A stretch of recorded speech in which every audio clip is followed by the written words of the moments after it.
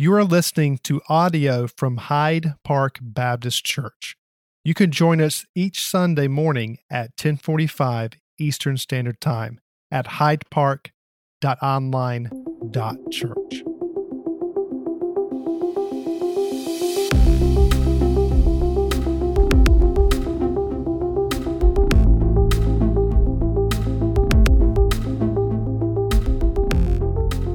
For those of you who are visiting this morning in person or those who are visiting online, my name is Sebastian. I am the student pastor here at Hyde Park.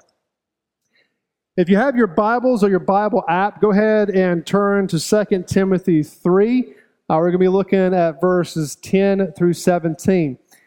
You know, last few weeks, as I was looking at this passage and contemplating what God will have me talk about this morning with you. The more I study this, the more I realize that there is so much that is going on with Paul commissioning Timothy. So what I'm going to do this morning is I'm actually going to be doing a brief overview of what is going on here in this passage between Paul and Timothy.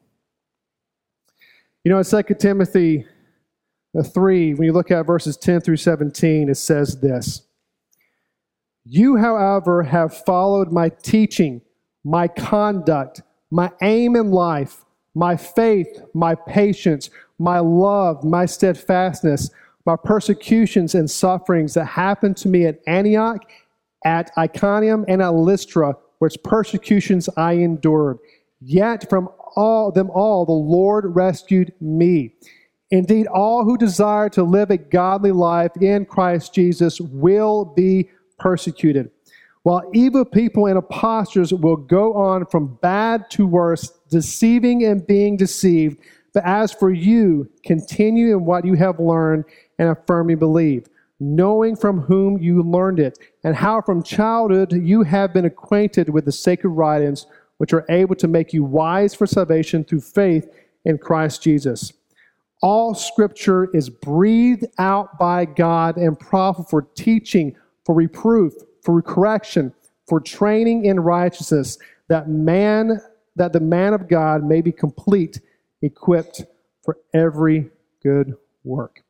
Let's pray this morning. Lord, I thank you for this time that we can get together and worship you freely. There are believers all across this world who cannot meet together freely. Meeting in homes, meeting in huts, and with the government or whatever powers may be that want to destroy the very, very work that you're doing. God, just please help us not take that for granted this morning. God, I ask you to please be each one of our hearts this morning as we're looking at what it means to follow a godly example and how your word is totally reliable. Just please help us, our hearts, to be completely open for what you would like us to hear this morning. In Jesus' name, amen. You know, about roughly a month or two ago, I came across an article about a pastor. His name is Robert Porteous, and his wife, who were missionaries to communist China many years ago. And these two missionaries, as were in China, communist China, eventually they were arrested for sharing the gospel and put in prison. And what the Chinese guardsmen like to do in their prison is they like to play mind games with their prisoners. So what they would do is they would take them out, threaten to act like they're about to execute them, then put them back in prison. And there was one particular day where the guardsmen, the executioners, took Pastor Robert and his wife, along with other Chinese men, taking them outside to execute him. And when they took him outside, they told him to get on their knees. And as Pastor Robert and his wife were on their knees, they can hear the Chinese executioners behind them taking their swords out of their sheaths, ready to actually execute them. And as they're sitting there next to him, the Chinese men were wailing and screaming in fear of being killed. And as they were sitting there, they began to sing. They sang, "Face to face I shall behold him, far beyond the starry sky. Face to face in all his glory, I shall see him by and by." Next thing you know, you had the Chinese guardsmen turned and looked at these Chinese prisoners who were actually screaming out of fear of being executed, and looked to them and started scolding them, and said, "Look at these two missionaries, how they're not afraid to die." And eventually these Chinese guardsmen looked at Pastor Robert and asked, "Can you please sing to us in Chinese?" And he turned to them and said, "The only thing I know are hymns." And then he started singing, "The gate of heaven is open wide for me." And when they finished, the guards did not execute him. And later on, the pastor and his wife were actually returned back to their homeland. See, all of us that know Christ would say, "I want to be as faithful unto death as Pastor Robert was. Whether I die as a martyr or I die in old age, I want to be faithful to the Lord and who gave himself for me." But as we know, spiritual faithfulness is not an automatic process. It's not an automatic process. You see, early on in chapter 3, verses 1 through 9, and Pastor Jeff talked a little bit about this last week, after describing the false teachers in chapter 3 who held to a form of religion but denied its power. In our text, Paul again exhorts Timothy to remain faithful even through persecution. He reminds Timothy of his own example, which Timothy has observed for years up to this point. See, his message in verses 10 through 15 can be summed up something maybe like this. Spiritual faithfulness is not automatic, but requires recognizing and following godly examples who follow God's word. So first thing I want to look at is spiritual faithfulness in the past is not automatically guaranteed of faithfulness in the future. So even though Timothy had followed Paul's teaching and example up to this point, Paul felt it necessary to exhort him, to encourage him to continue doing so in the future, especially when he encountered persecutions. Again, he surely would, because when you look at verse 12, it says, "Indeed, all who desire to live a godly life in Christ Jesus will be persecuted." So in other words, past faithfulness does not automatically guarantee future faithfulness. See, the lives of these evil men that Paul was describing early on in chapter 3, verses 1 through 9, and also in verse 13, serves as a warning for you and for me. These are not atheists. They're not outwardly opposed to religion. In reality, they made a profession of faith. And yes, I'm using air quotes, a profession of faith. They had been leaders in the church. They held to a form of godliness, but now their lives denied its power. They were imposters. Okay? When you look at verse 13, it says, "will go on." That means to make progress. And I like to think when I see that, Paul's almost being sarcastically saying that they will make progress, all right, from bad to worse, deceiving and being deceived. See, whenever the Bible warns about deception, you need to pay attention. You know, when I've looked at this passage many, many times over the years, and other passages like it, when it talks about being deceived or in deception and leaders deceiving others and bringing other people into deception, and sometimes I just want to skim over that.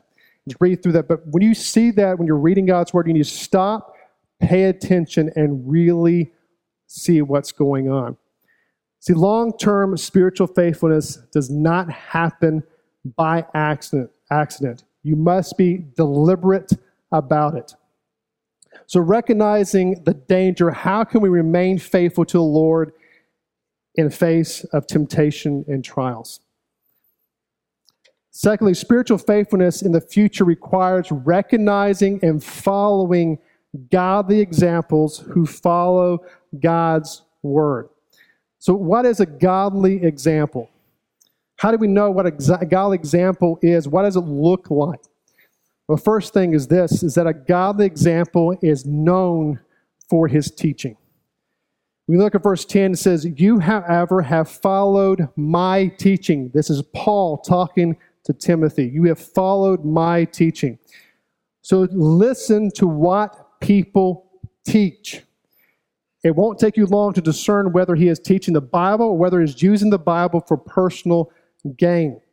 In fact, this is right here is a problem in our culture, in the church culture today, in westernized culture. We have people who are claiming to be church leaders, claiming to be pastors, who go up on the pulpit and taking God's word, twisting it for their own personal gain. So when you listen to a sermon, ask yourself, does he explain, imply the text of Scripture so that I can come away understanding what it means and how it applies to my life? Also, a godly Bible teacher does not skip the difficult sections and doctrines. He teaches the whole purpose of God. And this is another problem we're seeing in our culture today. We have people who come in quote-unquote church from pulpit and completely ignoring parts of Scripture because it's offensive to our culture. You know, us as believers in Christ, we are called to love and have compassion to the LGBTQ community. Okay, as believers in Christ, we're to love them and reach them with the gospel, but we're also to reach them with truth and love. You know, the reason why the LGBTQ plus is seeping into churches today is exactly this, that leaders are unwilling to teach about the hard stuff in Scripture. Second, a godly example is known for his character. When you go on to verse 10, it says, "You, however, have followed my teaching, my conduct, my aim in life, my faith, my patience, my love, my steadfastness." So he practices what he preaches. His life backs up his teaching. And Paul mentions 6 areas of character. And for time's sake, we're not going to break this down one by one, but I want you to see and get a picture of what is going on here when it comes to character. And the first thing is conduct. How the leader lives his life, lives her life. Is that person following the world? Is that person following God? It's how they live their life. Next is their purpose, their aim in life. And as believers in Christ, ultimate aim in life is to share the gospel and make disciples. To share the gospel and make disciples. And it goes on, talks about faith or faithfulness, patience, sacrificial love, and perseverance. So a godly example is known for his teaching and his character. But also, a godly example is known for his godly character under trials. Again, starting in verse 10, it says, "You, however, have followed my teaching, my conduct, aim in life, my faith, my patience, my love, my steadfastness, my persecutions and sufferings that happened to me at Antioch, Iconium, and at Lystra, which persecutions I endured, yet from them all the Lord rescued me. Indeed, all who desire to live a godly life in Christ Jesus will be persecuted." So how does a man respond? How do you respond when trials hit? Does he rail at God? Does he get angry at God? Does he curse God? Or does he submit to God? Does he drift into the world? Or does he draw near to the Lord? I can't tell you how, for me personally, one of the biggest measures of if a leader is really following God, the leader is really putting his life and surrendering his life to him, is how he acts during a trial. I can't tell you how many people personally that I knew that were leaders in various church organizations and in various churches that immediately, when a major trial came into their life, they either walk away from the faith or start following the world. See, a godly example trusts God and grows through trials. But I don't want you to miss verse 12. It's a promise for you and it's a promise for me. It says, indeed, all desire to live a godly life in Christ Jesus will be persecuted. It's not saying if you do this, you'll be persecuted, or maybe if you talk about that, you'll be persecuted. It says you are promised to be persecuted. And here's why. The faith, as a believer in Christ, for me to say that there's only one way to a right relationship with God, and that's through faith in Jesus Christ, say that He is the only way, and that if I don't surrender my life to Him, I'm going to spend eternity separated from God in a place called hell. To say those two things is completely offensive to our culture. You are promised persecution. Spiritual faithfulness requires recognizing and following godly examples who follow Scripture. So we looked at what it looks like to follow a godly example and why, and how does a godly example look like. But next I want to look at why you need the Bible, why you need God's Word. See, the Bible is not a good luck charm. You know, when I'm a preacher's kid, my dad was a pastor, and I can remember growing up doing a thing called visitation, going with my dad, a thing called visitation. For those of you who don't know what that is, basically when we had a person visiting our church, they'll fill out a Connect card. We took that Connect card, and either a pastor on staff, a deacon, or other people within the church would actually go and visit that person. And during these visitations, visiting that person, it would share a little bit more about the church and about our ministries, but also gives an opportunity for gospel conversation to share God's Word. And I can remember seeing my dad leading many people to Christ through our visitations many years ago. But there's one thing that stuck in my mind as a kid. And that is when I would go and I saw this many, many times, but I went into homes and I saw a big, huge Bible. Literally, it was about that big. Huge Bible that would sit out like in a foyer or somewhere out in the open. And it's gold and had almost looked like a statue in a way. It had Jesus, a picture of Jesus with children on one side and maybe a scripture on the other side and a gold little ribbon in the middle. And it was the centerpiece of the home. And I can't tell you how many homes I went in that I saw that, but it was a home where the family was completely lost. Okay, it's almost like we having a copy of God's Word in a place in a house, and hoping that rubs off on people. But like any book, the Bible will profit you only if you read it, study it, and apply it to your life. I want to convince you this morning that you need the Bible because it's totally reliable and useful for all life. So the Bible is actually totally reliable. So when you look at verse 16, it says that all Scripture is breathed out by God. A better translation of this is all Scripture is God-breathed. Now, as I was studying this and going to the Greek and really trying to get a grasp of this, it was I'm not going to lie, it's very hard for me to really understand. But the best way I can picture it, it's almost like God's breathing out, and there it's God's Word. You had people, men, apostles, church leaders writing God's Word, and God is breathing through them God's Word. So since it comes from God, who is reliable, all Scripture is reliable. So if God is the God of truth, and if He breathed out the Scriptures, then it does not contain contradictions or errors. You know, I had a real hard time with this when I was in college. You know, I came to Christ when I was 13. When I graduated high school, I went to a Christian college, went to Liberty University, and during that time, I was really diving in to God's Word more than I ever had before.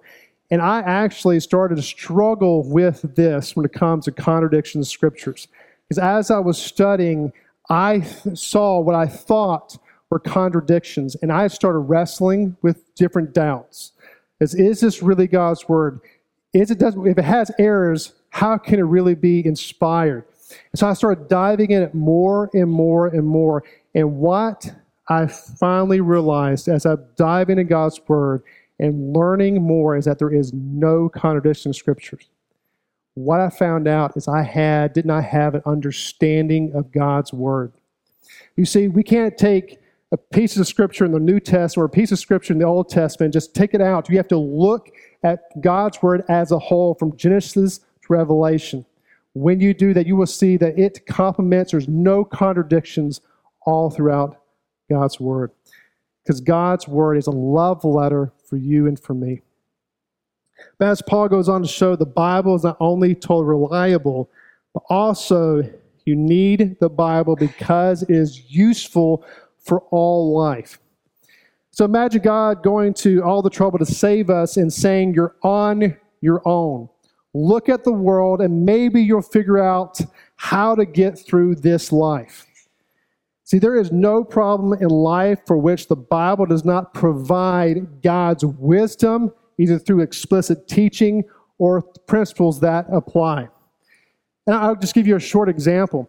If you study the teachings of Christ, you actually come across that Christ actually talked a lot about money and finances. If you look at the book of Proverbs, there is gold and gold nuggets all through there is how to manage money.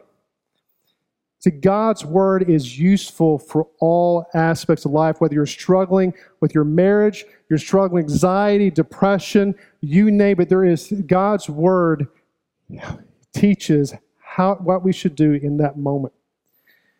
So we look at 2 Timothy, again, verses 16 through 17. It says, all Scripture is breathed out by God and profitable for teaching, for reproof, for correction, and for training in righteousness, that the man of God may be complete, equipped for every good work.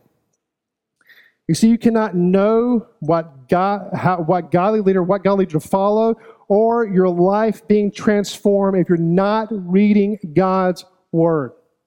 If you're not spending time with God daily, poured into His Word, you are not going to know what godly person to follow. You're not going to be allowing God's Word to transform your life and transform you. See, Scripture is useful for teaching God's truth. Scripture is useful for confronting our sin. Scripture is useful for correction. Scripture is useful for training in righteousness. As we close a little early today, there is two questions I want to leave you with. And the first one is this, is what example are you following? What example are you following? Are you following an example that models Christ? Are you following an example that models the world? And secondly, are you spending time in God's Word, allowing it to transform you? Are you spending time in God's Word and allowing it to transform you? Let's pray. Dear Lord, thank you for this opportunity to worship freely. I ask you just please with each one of us today as you're speaking to us, Lord, what does it look like? What does a godly example look like? God, I ask you just please with each one of us as we're trying to find people to help us grow in our faith, discipleship, that we look towards people who are modeling you and modeling Jesus Christ. God, I ask you just please help not to be deceived on all these leaders, quote-unquote leaders, that are in this world and in our culture right now who are standing in pulpits at churches that are completely deceiving people, giving a false gospel, a false hope. Please help us not to be deceived by them, but strive out and looking towards a godly example to model and to follow. And God, I just please be with us this morning. If there's somebody here who's struggling with God's word and looking at it and questioning it, is this real? Is it God's word reliable? God, I ask you just please be with that person. I would ask to pray that you put people in their path to show them that God's word is totally reliable. It's a love letter to us. I ask you just please have them talk to me, talk to Pastor Jeff, or not leave this place until they meet their doubts face to face with you.